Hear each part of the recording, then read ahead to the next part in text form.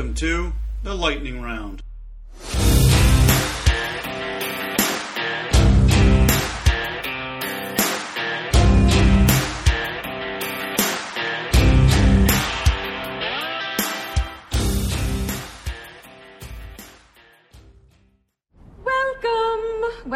Welcome.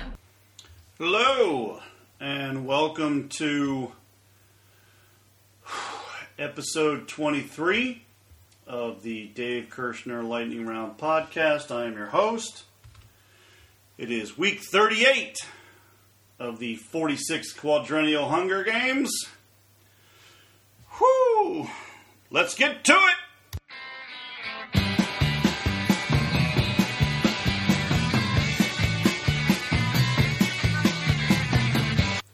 Alright, so I got a couple things that I thought were interesting.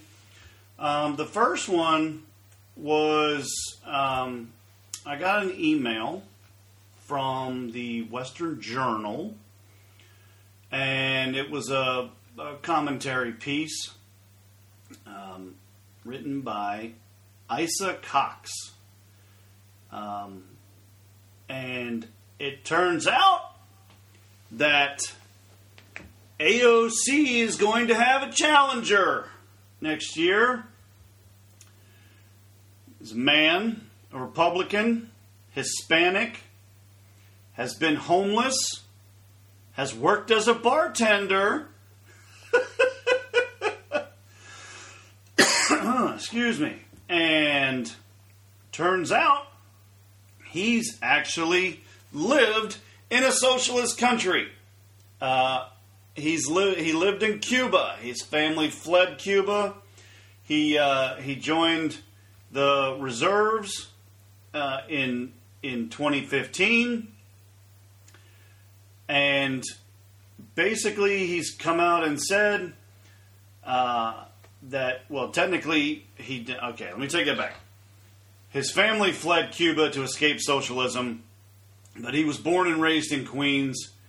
And as a New Yorker, he said, "I'm sick and tired of seeing AOC use our city as a launching pad for her socialist agenda. I am running for Congress in New York District 14 to stop her." I mean, you gotta... If anybody's going to go against her, it's going to be somebody that can unite the Latino community, especially those in that area that have come from these hellholes. So I thought it was pretty interesting, and I wish the guy the best of luck. So there's that. We got, hope and pray that she can get out of there. I mean, it'll never shut her up. There'll always be a TV camera willing to be pointed in her direction. But it is definitely something worth watching. He's basically said, quote, and this is the article, "I've never thought of myself as a victim or blamed systemic racism for my problems. I worked hard and I never gave up." He joined the National Guard in 2015 because he said he always wanted to do more for his country. "I am proof that opportunity exists for anyone in this country, that America is worth fighting for, that our values and our constitutional rights set us apart from the rest of the world. But my opponent, AOC, is doing everything she can to undo what countless Americans have died to preserve." Woo! He came at her with scorched earth, baby. Love it. Another thing that I wanted to talk about today was homeschooling. Because last week I mentioned that the left and their politicization of the education system, where they're trying to convince everybody and their brother that the United States is a systemically racist country. We have tried to whitewash history by not acknowledging the plight of slavery dating all the way back to pre-Constitution days. And, as a guy that has, I think I'm like 4 classes short of a bachelor's degree in history. I actually have a degree in English, specializing in technical communications. So I'm a BA, business analyst. But I've always loved history. I think history definitely should inform our decisions for the current climate and for future endeavors. But I have always advocated for the complete factual telling of our history, not just United States history, but global history, whether that be African or European or Asian, Eurasia, all of it. And as part of that, I find it ironic that the people that are advocating like the 1619 Project and wanting to teach all of this nonsense that America is racist and it's racist to its core. You know what they leave out? They leave out the fact that some of the slaves that came to the United States were sold to Europeans by black slavers. So you had Africans enslaving other tribes, rival tribes, enemy tribes, whatever you want to call it. They would go in and they would capture these men and women from other tribes, haul them to the coast, and then sell them to Europeans as slaves. But they don't want to talk about that because that would be a problem. Do you understand that? They don't want to talk about that because it goes against their narrative that only white people are racist. Let me tell you something. I have experienced racism. I'm not kidding. I went to college. I was 22, 23 years old. I went to a 4-year institution, and I was going to play soccer and lacrosse, or at least I was being afforded the opportunity to try out for those teams. And they put me in the all-male jock dorm because technically I was classified as a freshman, even though I had done a bunch of classes in night school. But that's neither here nor there. My roommate was the starting tailback on the football team. He was my height at 5'11". He was my weight, but his weight was proportioned differently. I was coming from a construction site. He was coming from a football field. In layman's terms, that boy was built like a brick shit house. He was stout. And he came from the projects in Charlotte. He had a severe distrust of the white man. He had a severe distrust of cops, particularly Charlotte Metropolitan PD. I was one of 5 white guys on the entire hall on the 3rd floor. And all the other 4 were football players as well. And my roommate took one look at me and he said, "Oh man, I knew they were going to give me a cracker." I was too naive to know at the time that I was actually being insulted, because that's actually a rather derogatory term. And when they say the word cracker, they're talking about the dude riding on horseback through the fields cracking the whip. That's a cracker. And over the course of that semester, I was called things like narc, cue ball, Johnny Depp, Jump Street, 5-0. I was called all kinds of stuff. And we actually became, I wouldn't call us friends per se, but we were able to have a dialogue. And we were in their room one night, doing what college students do. I'm no saint. And I heard one guy come in and address the other guy. He's like, "Hey, what's up, my?" And then drop the N-word. And my eyes got big as saucers, and I was like, "No, wait a minute. Y'all can call each other that, but if I say it, I'm going to get a beating." And they were like, "Yeah, well, that man didn't oppress me for 200 years. I said, well, I didn't oppress you either. I'm German. My family came to this country after the Civil War and moved to Ohio, which was a free state. So I am not culpable for any of this crap ancestry-wise, because we came to the country after the Civil War and we left Germany before World War I and World War II. So you can't blame me for Nazis, you can't blame me for slavery. I'm winning! But no, I'm not. Because I'm being told, or these people are being told, that because of the color of my skin, I am automatically their oppressor. Which I find to be total crap. But anyway, I found an article. It was about homeschooling, and the reason I got onto this topic is because of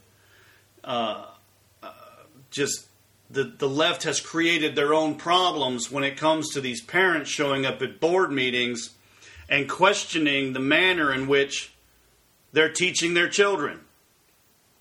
It's particularly the lessons that are being taught, and to a lesser degree, who's teaching it, like a drag queen. So I mentioned some of this last week. So I thought I'd dig around and see what else I could find in this education vein.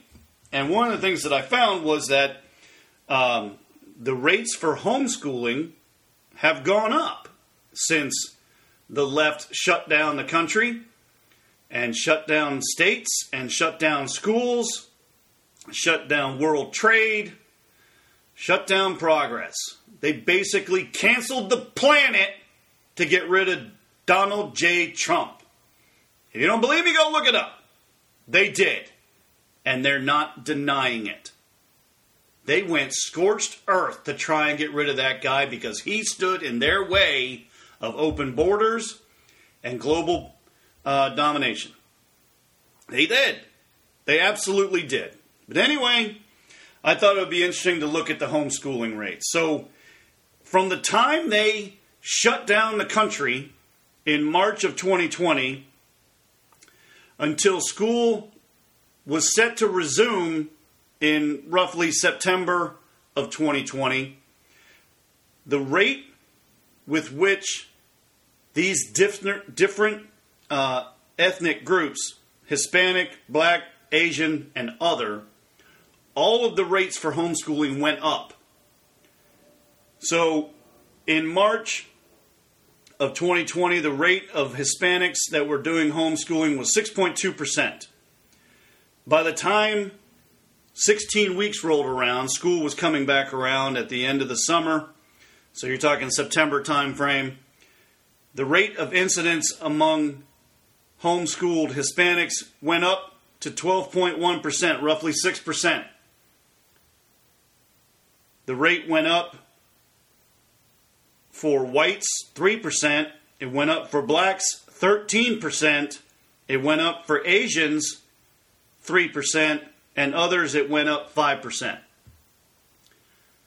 That many people were paying attention during the remainder of the spring semester in 2020, didn't like what they were hearing, and because they were helping their children like a responsible parent, they realized several things. One, they did not really appreciate what was being taught. They didn't like the manner in which it was being taught and felt they could do it better. So they sent off for homeschooling documentation. And one of those parents, or I'm assuming it's a two-parent household, because you can't have one parent working and one parent, you can't have a single-family household, a single-parent household if you're doing homeschool. Because somebody's got to be working, I would assume. But I probably shouldn't do that. Maybe they were being paid to stay home because of COVID. And the government was just throwing money out. That's a possibility. That could have happened. But chances are that one of the parents stayed home, handled the schooling, while the other one went to work. Maybe that parent that was staying home was already a stay-at-home parent. Or maybe had been laid off. I can't possibly go through all of the potential dynamics and scenarios. But I find it striking that 13% increase among blacks, 6% increase among Hispanics, 3% among whites and Asians. That's telling. And I found an article, and it went so far as to break it down not only by race, but also broke it down by state and broke it down by metro area. So there were 9 states that saw a greater than 10% increase in homeschooling rates from during that same time frame. So roughly March, April to September, October. Leading the way was Alaska, which I thought was interesting. I would have figured that they already had a lot of homeschooling just because it's so remote. But Alaska had a rate increase of 17.9%. Number 2 on that list was Florida. Large Hispanic population, went up 13.1%.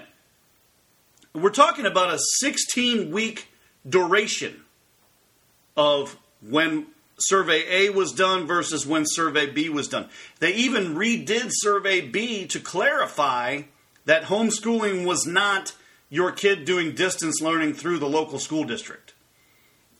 These rates are legit, and they are speaking volumes. Number 3 on the list was Vermont, went up 12.8%, followed by Oklahoma at 12.4%, and then number 5 was Mississippi at 11.6%. Vermont is basically all white. There's very few people of color living in Vermont. That's shocking. Oklahoma was 12.4%. That's very rural. That kind of makes sense. And then we had a smattering. I take that back. We had 11.6% in Mississippi. I think I said that one already. And then we had Massachusetts, Montana, and Nevada with either 10.6 or 10.1% increase in homeschooling. That's incredible. Some of these states I would not have picked as being that great of an increase, but it was. And then the top 5 for metropolitan statistical areas. So these are like really large school districts. So leading the way was Detroit. Detroit saw a 12% increase in homeschooling, followed by Phoenix at 10.6%, New York, which includes New York, Newark, Jersey City, they saw an 8.2% increase. Boston saw an 8-point increase, and Riverside, San Bernardino, Ontario, California saw a 7.3% increase. These are large school districts that just lost a large number of students, in theory, which will affect how much they're spending per student. I mean, the parents that still live there, they have to continue to pay taxes, and some of those taxes are going to go to the school district.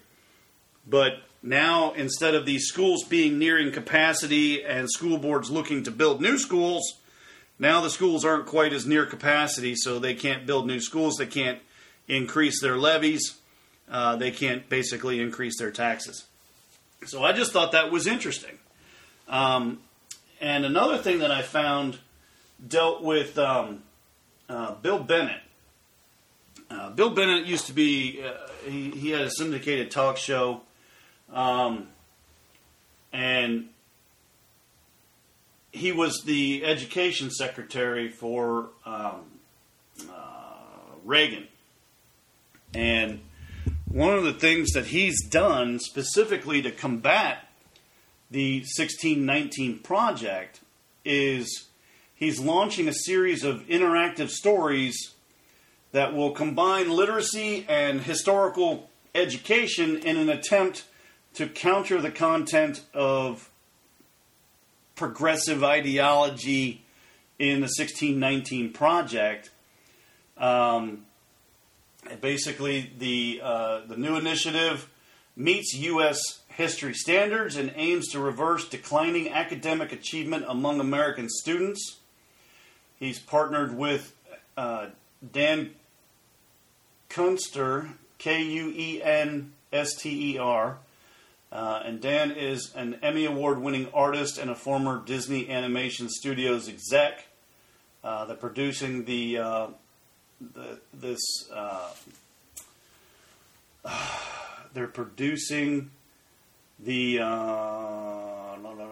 what is the name that they gave it? America, The Last Best Hope. So they're putting this up online, and they're utilizing the curriculum based off of Bill Bennett's best-selling history series. All right. Let me say that again. They're basing the curriculum on Bennett's best-selling history series, America, The Last Best Hope. The new project is dubbed The Story of America and is the result of the combined effort between Bill Bennett, businessman and philanthropist Richard Collins, and Kathleen Leos, who served as Assistant Deputy Secretary and Director of the Office of English Language Acquisition in the U.S. Department of Education. So, teachers out there that are teaching these history classes, if you will, now they have a counterpoint to the more racist ideology presented in the 1619 Project. The creator of the 1619 Project, this young lady, Nicole Hannah Jones, she was speaking with Oregon educators and said, quote, "And when you're talking specifically about black Americans, so much of how our country would develop was based off of slavery and the anti-blackness that arose to really justify slavery. It influences the Declaration of Independence. The original version of the Declaration actually talks about slavery and really blames slavery on the King of Britain. It influences our Constitution, it influences our Supreme Court, our legal system. So when we teach this as a separate history, we're actually not equipping students to understand the country in which we live. We are equipping students to understand a country that I guess some people would like to pretend that we have, but not the actual country." Okay, so that's a lot. And here's what I'll say to that. You have yourself to blame, Miss Hannah Jones, because it's your peers on the left that have warped the education system in this country. You don't feel that there is adequate representation of African American history being taught. Well, the left has been in charge of the education system in this country for well over 40 years. That's on you. If you wanted the educators in this country, local school boards, state boards of education, the U.S. Department of Education, to teach a more well-rounded view of American history, then you should have been talking to them. But instead, you created this 1619 Project to more or less poison half of the population against the other half. Because you're telling the half that you're speaking to, namely the African American community, or the brown skin community, however you phrased it, you're poisoning them against the ones that are white, which, oh, by the way, none of them own slaves. And the people you're talking to have never been slaves. But you want them to keep going with this victim mentality and saying, well, I can't get that job because of the white man. I can't get that education because of the white man. That is such a bunch of crap that it's not even funny, because these schools in the education system, I'm talking higher ed, colleges, universities, master's programs, in order to combat what they felt was systemic racism, they started implementing quotas and said, of all the students being accepted, we're going to take X number of white students, Y number of black students, Z number of Asians, and so on and so forth. And then, that wasn't enough. The local school boards and for high school, middle school, elementary school, and state boards of education, they moved the goalpost because they said that to have everybody trying to meet the same goals, the same standards, that was racist too. So now you have school districts that aren't implementing critical thinking. They're simply giving kids credit for the class if they show up, not if they can actually demonstrate the knowledge that was taught. You are the problem, Miss Hannah Jones. And I applaud Bill Bennett for putting out some curriculum as a counterpoint to this program. I said it just a few minutes ago. They should be teaching everything. The black eyes, the spots that are in the shadows. I mean, hell, we practically wiped out the Native American population two ways. One, we gave them blankets and clothing that were infested with smallpox because they'd never been exposed to it, and we killed a bunch of them that way. And then two, we sent hunters out into the plains and basically slaughtered the bison population across the United States, which was their primary food source. Native Americans aren't known for being a whole, they did fish if they were near bodies of water, and they moved their camps based on the seasons, but their primary source of meat was bison because they were so plentiful. What did we do? We went and slaughtered them all. Teach that in your public schools. Don't teach how America's a systemically racist country, because it's not. And I said it in a couple episodes, I don't know, one of the first couple episodes maybe, I don't know. America's not a racist country, and I can tell you this, and I can prove this, because all of the redneck crackers with all of the rifles and the AR-15s and the scopes and the ability, the military training, we had a black president for 8 years and nobody took a shot at him. No one. You had a lunatic jump the fence with a knife. But nobody ever tried to shoot Obama. Nobody tried to assassinate Obama. If we're such a racist country, how come the crackers didn't try and shoot him? It's because it's not true. It's because it's some lame-ass narrative being used to try and divide us as a country. Because that's their agenda. They need division, so they sow discord. It's ridiculous. Anyway, that was supposed to be my happy news segment about homeschooling and Bill Bennett. I told you I got issues. This feckless administration is just, it's beyond the pale. So let's take a break. It's been half an hour roughly, and I want to talk about HR 127 and Convention of the States. Probably not going to get to a preparedness topic today. Damn it. I went against what I said I was going to do last week. All right, wait. We'll talk about HR 127 and the Convention of the States next week, because I did get some reading materials. I'm telling you, I'm on email lists like I have no idea. But I got the Convention of the States, basically. I'm a huge supporter of it. All right, we'll take a break. We'll be back in a minute. And now we pause for some shameless self-promotion. If you like the show and are curious as to how my mind works, then pick up my 5-part fictional series today. In a nutshell, over the course of When Rome Stumbles, Hannibal is at the gates, by the dawn's early light, colder weather, and a time for reckoning, I crashed the big ag and financial industries, unleashed some jihadists and an EMP, then we spent 20 years trying to evade a socialist dictator. All 5 parts are available in paperback and electronic formats. Parts 1 through 3 are in audio format, and parts 4 and 5 will be in audio format by the end of the year. Now back to the show. As I listen to that commercial, I actually I need to update it because part 4 is in audio format.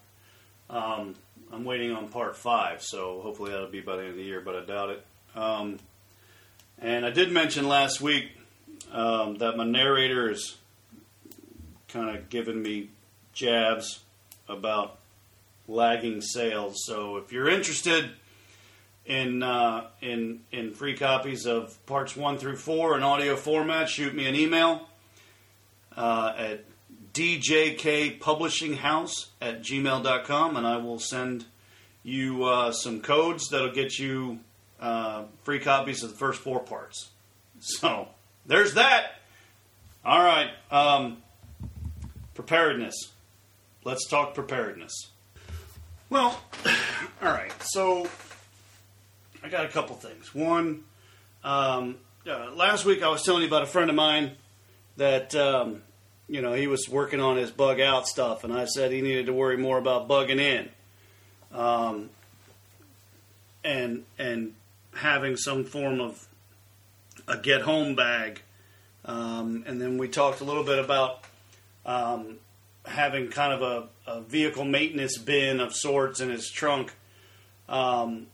So as as luck would have it, my daughter was driving to her dance class last night, and out of nowhere, her ABS light came on, her 4-wheel drive light came on, her check engine light, and the slippery road light came on. And for no reason, she was just driving down a dry, paved road, minding her own business, and all these lights came on. So now car's in the shop, it's a computer problem, and so we dropped it off last night, and so I called the guy today, and I said, well, it sounds like a computer problem. Sounds like we got a bad bus or a bad fuse or a bad computer chip or something like that. He says, well, I got a car that's been here for 3 months because they're waiting on a new computer for a Jeep Wrangler, and it's out of stock and they can't get them. Guess where they are? Sitting on Buttigieg's boats out in the friggin' harbor. I read an interesting article about that, just what a mess that is. More so now, but anyway, that's not preparedness. I'll save that for next week. So I thought it would be fun to talk about livestock today, and this, you can do some of these in a suburban setting, but you can't get anything that makes noise. You pretty much can't get away with in a suburban or urban setting. So that means that rules out, and big things. So that rules out cows and goats and ducks and geese and chickens. They all make noise, or they're incredibly large, and people would lose their minds. So you could do something like rabbits. You might be able to do some pigeons, something like that. So anyway, I did some digging in some of the websites that I've got, and it's kind of like a top 10 of sorts. Several things that they want you to keep track of, and kind of be aware of. So the first thing that you want to think about is whether or not you want male or female, and what they've sent me is saying that most farmers will tell you that male animals have little value other than serving as food. Oxen are really strong, geldings are temperamentally sound, and capons grow nice and big, but even here there are limits. Female animals not only produce offspring, but may produce eggs or milk for their entire lifespans. When setting up your herd or flock, you will need only but a few male animals and as many female animals as you can support. Make sure the females are genetically sound and can mate. Only invest in exceptional quality male animals that are proven breeders. In all successive generations, keep only the best male animals. Eat the rest. Barren females should be eaten, as well as females with poor mothering and nurturing instincts. There you go. So there's your male-female hour.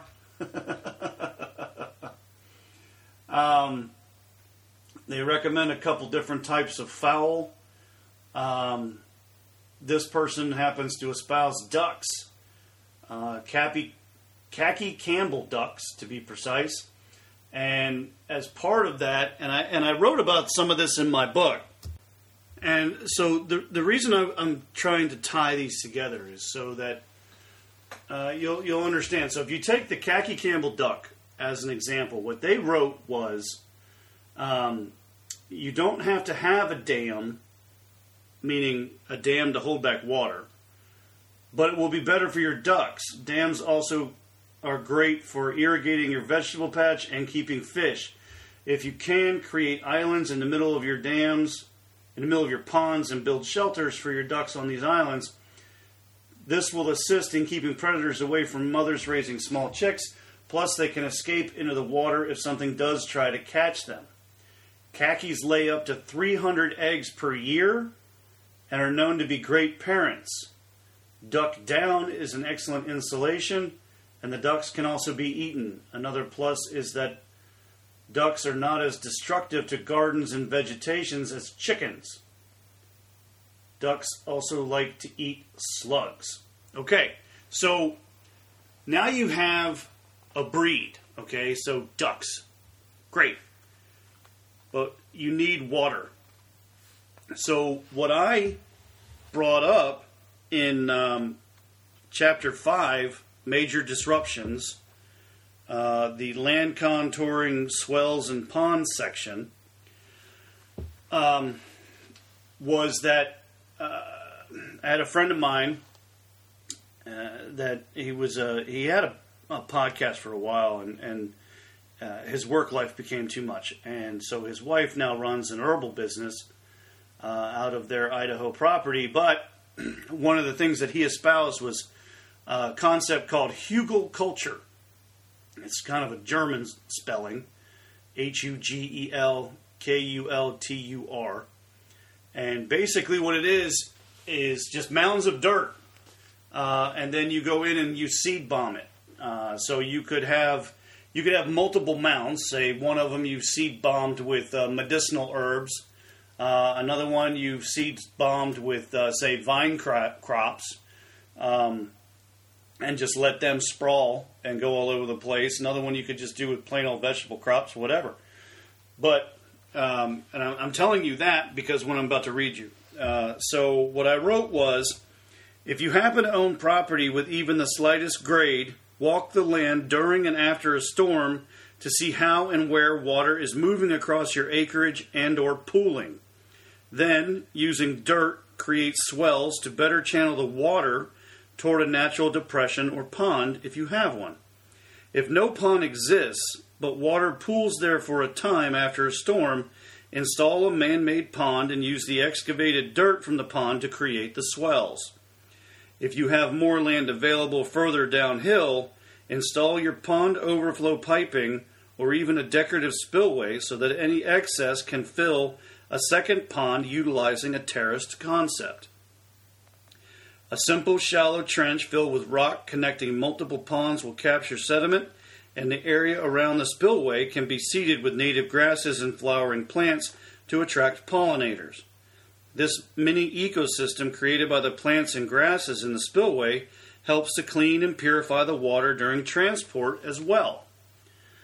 If you are serious about preparing for a major disruption, the concept of installing a pond or some form of water feature should seem very attractive for many reasons. The first reason is available water year-round.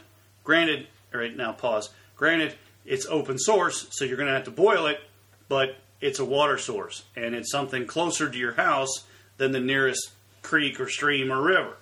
So where I live, I am in between two rivers. I have no worries about being flooded. Okay, I'm much higher, much higher than either of the two rivers. But each river lays about 1.5 miles in either direction, east or west. So I'm not looking forward to having to hike to one of those two rivers to get water every day. That would suck. That's why I have been working on water catchment systems. So I have rain barrels.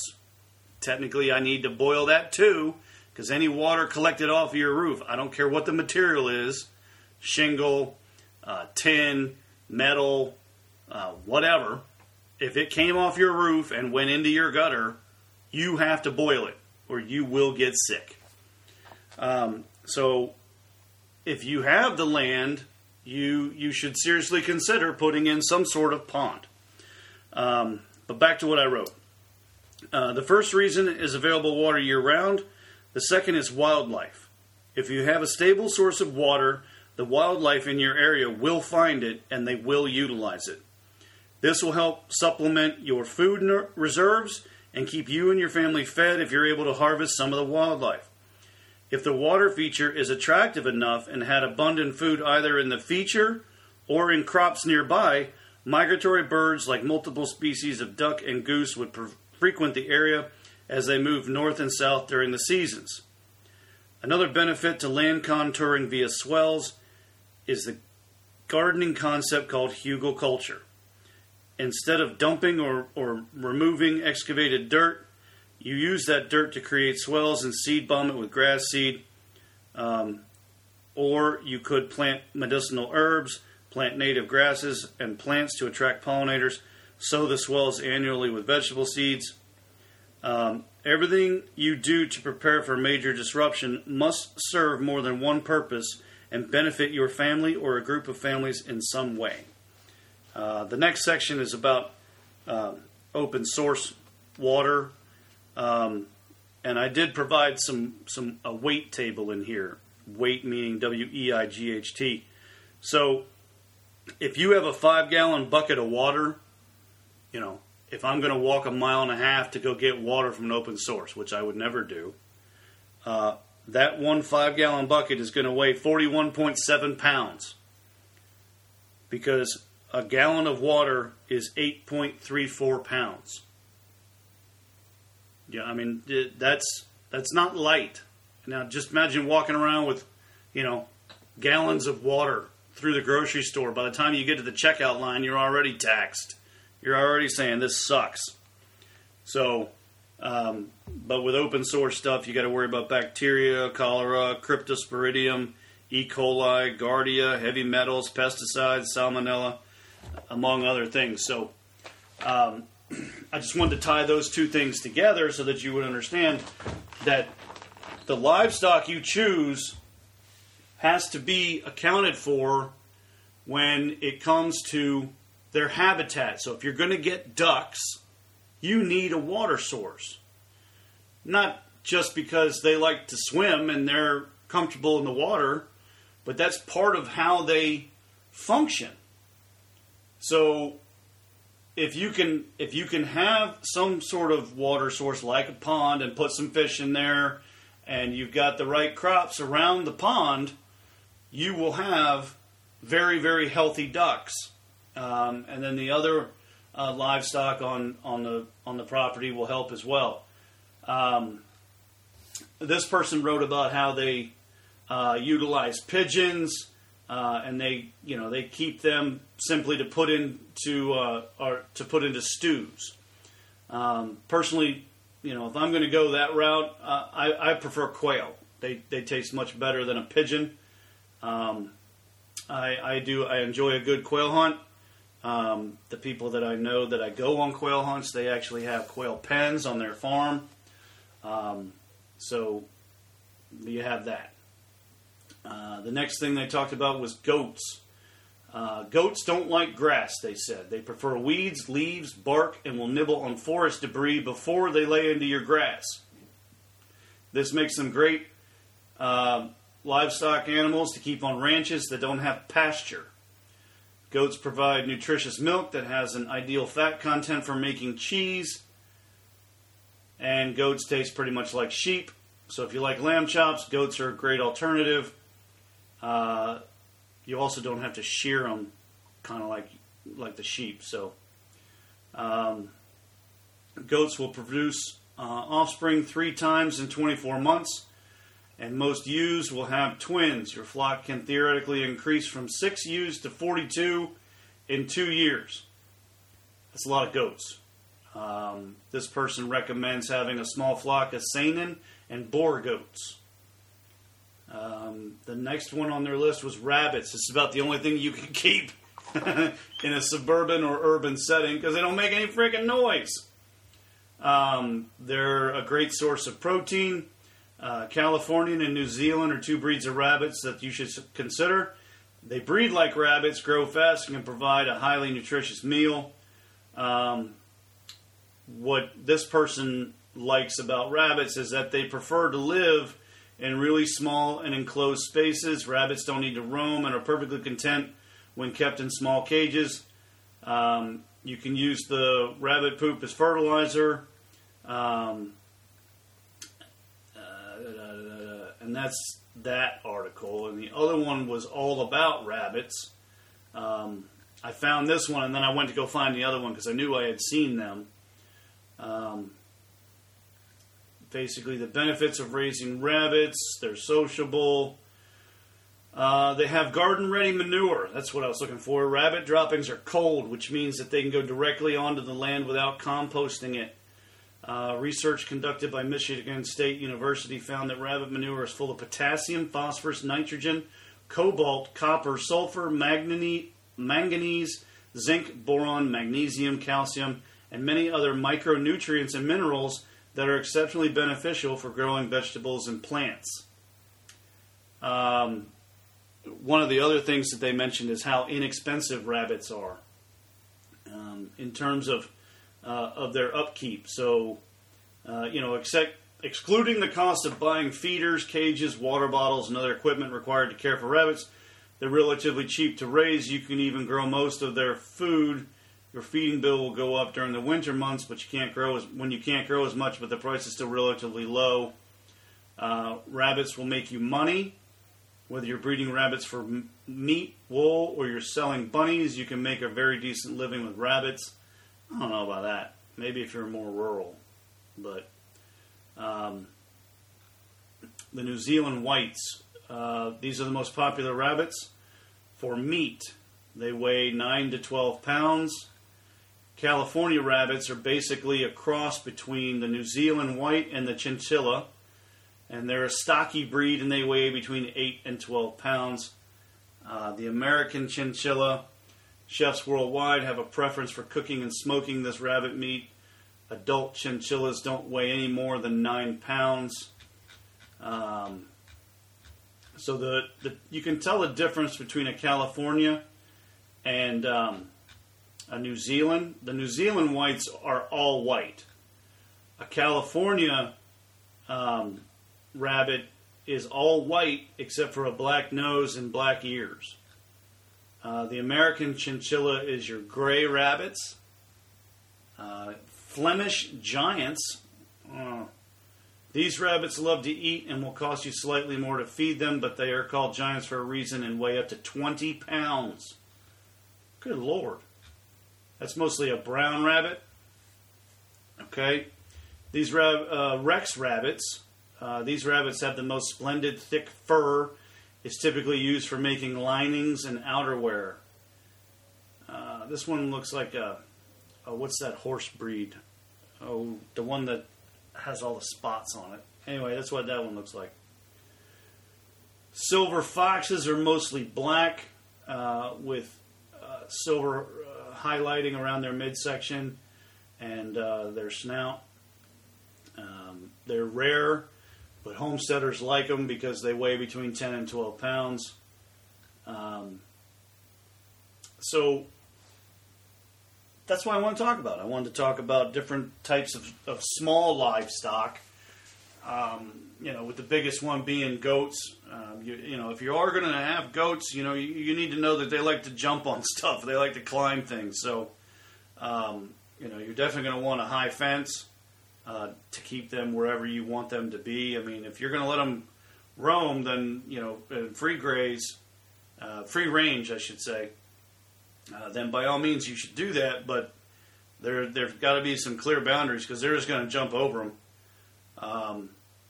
So that's what I had for you today, and next week we're gonna talk about the Convention of States and HR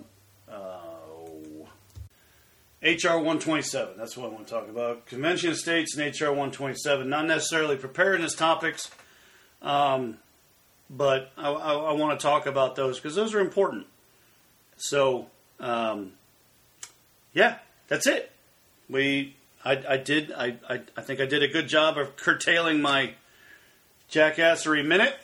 I didn't keep it as short as I wanted to, but I did cut myself off. So, because I could have talked for hours about that installed administration, but well,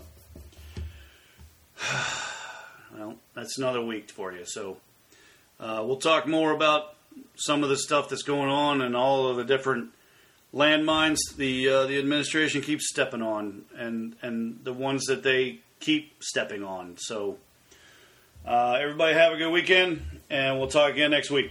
Bye-bye. Happy Hunger Games, and may the odds be ever in your favor.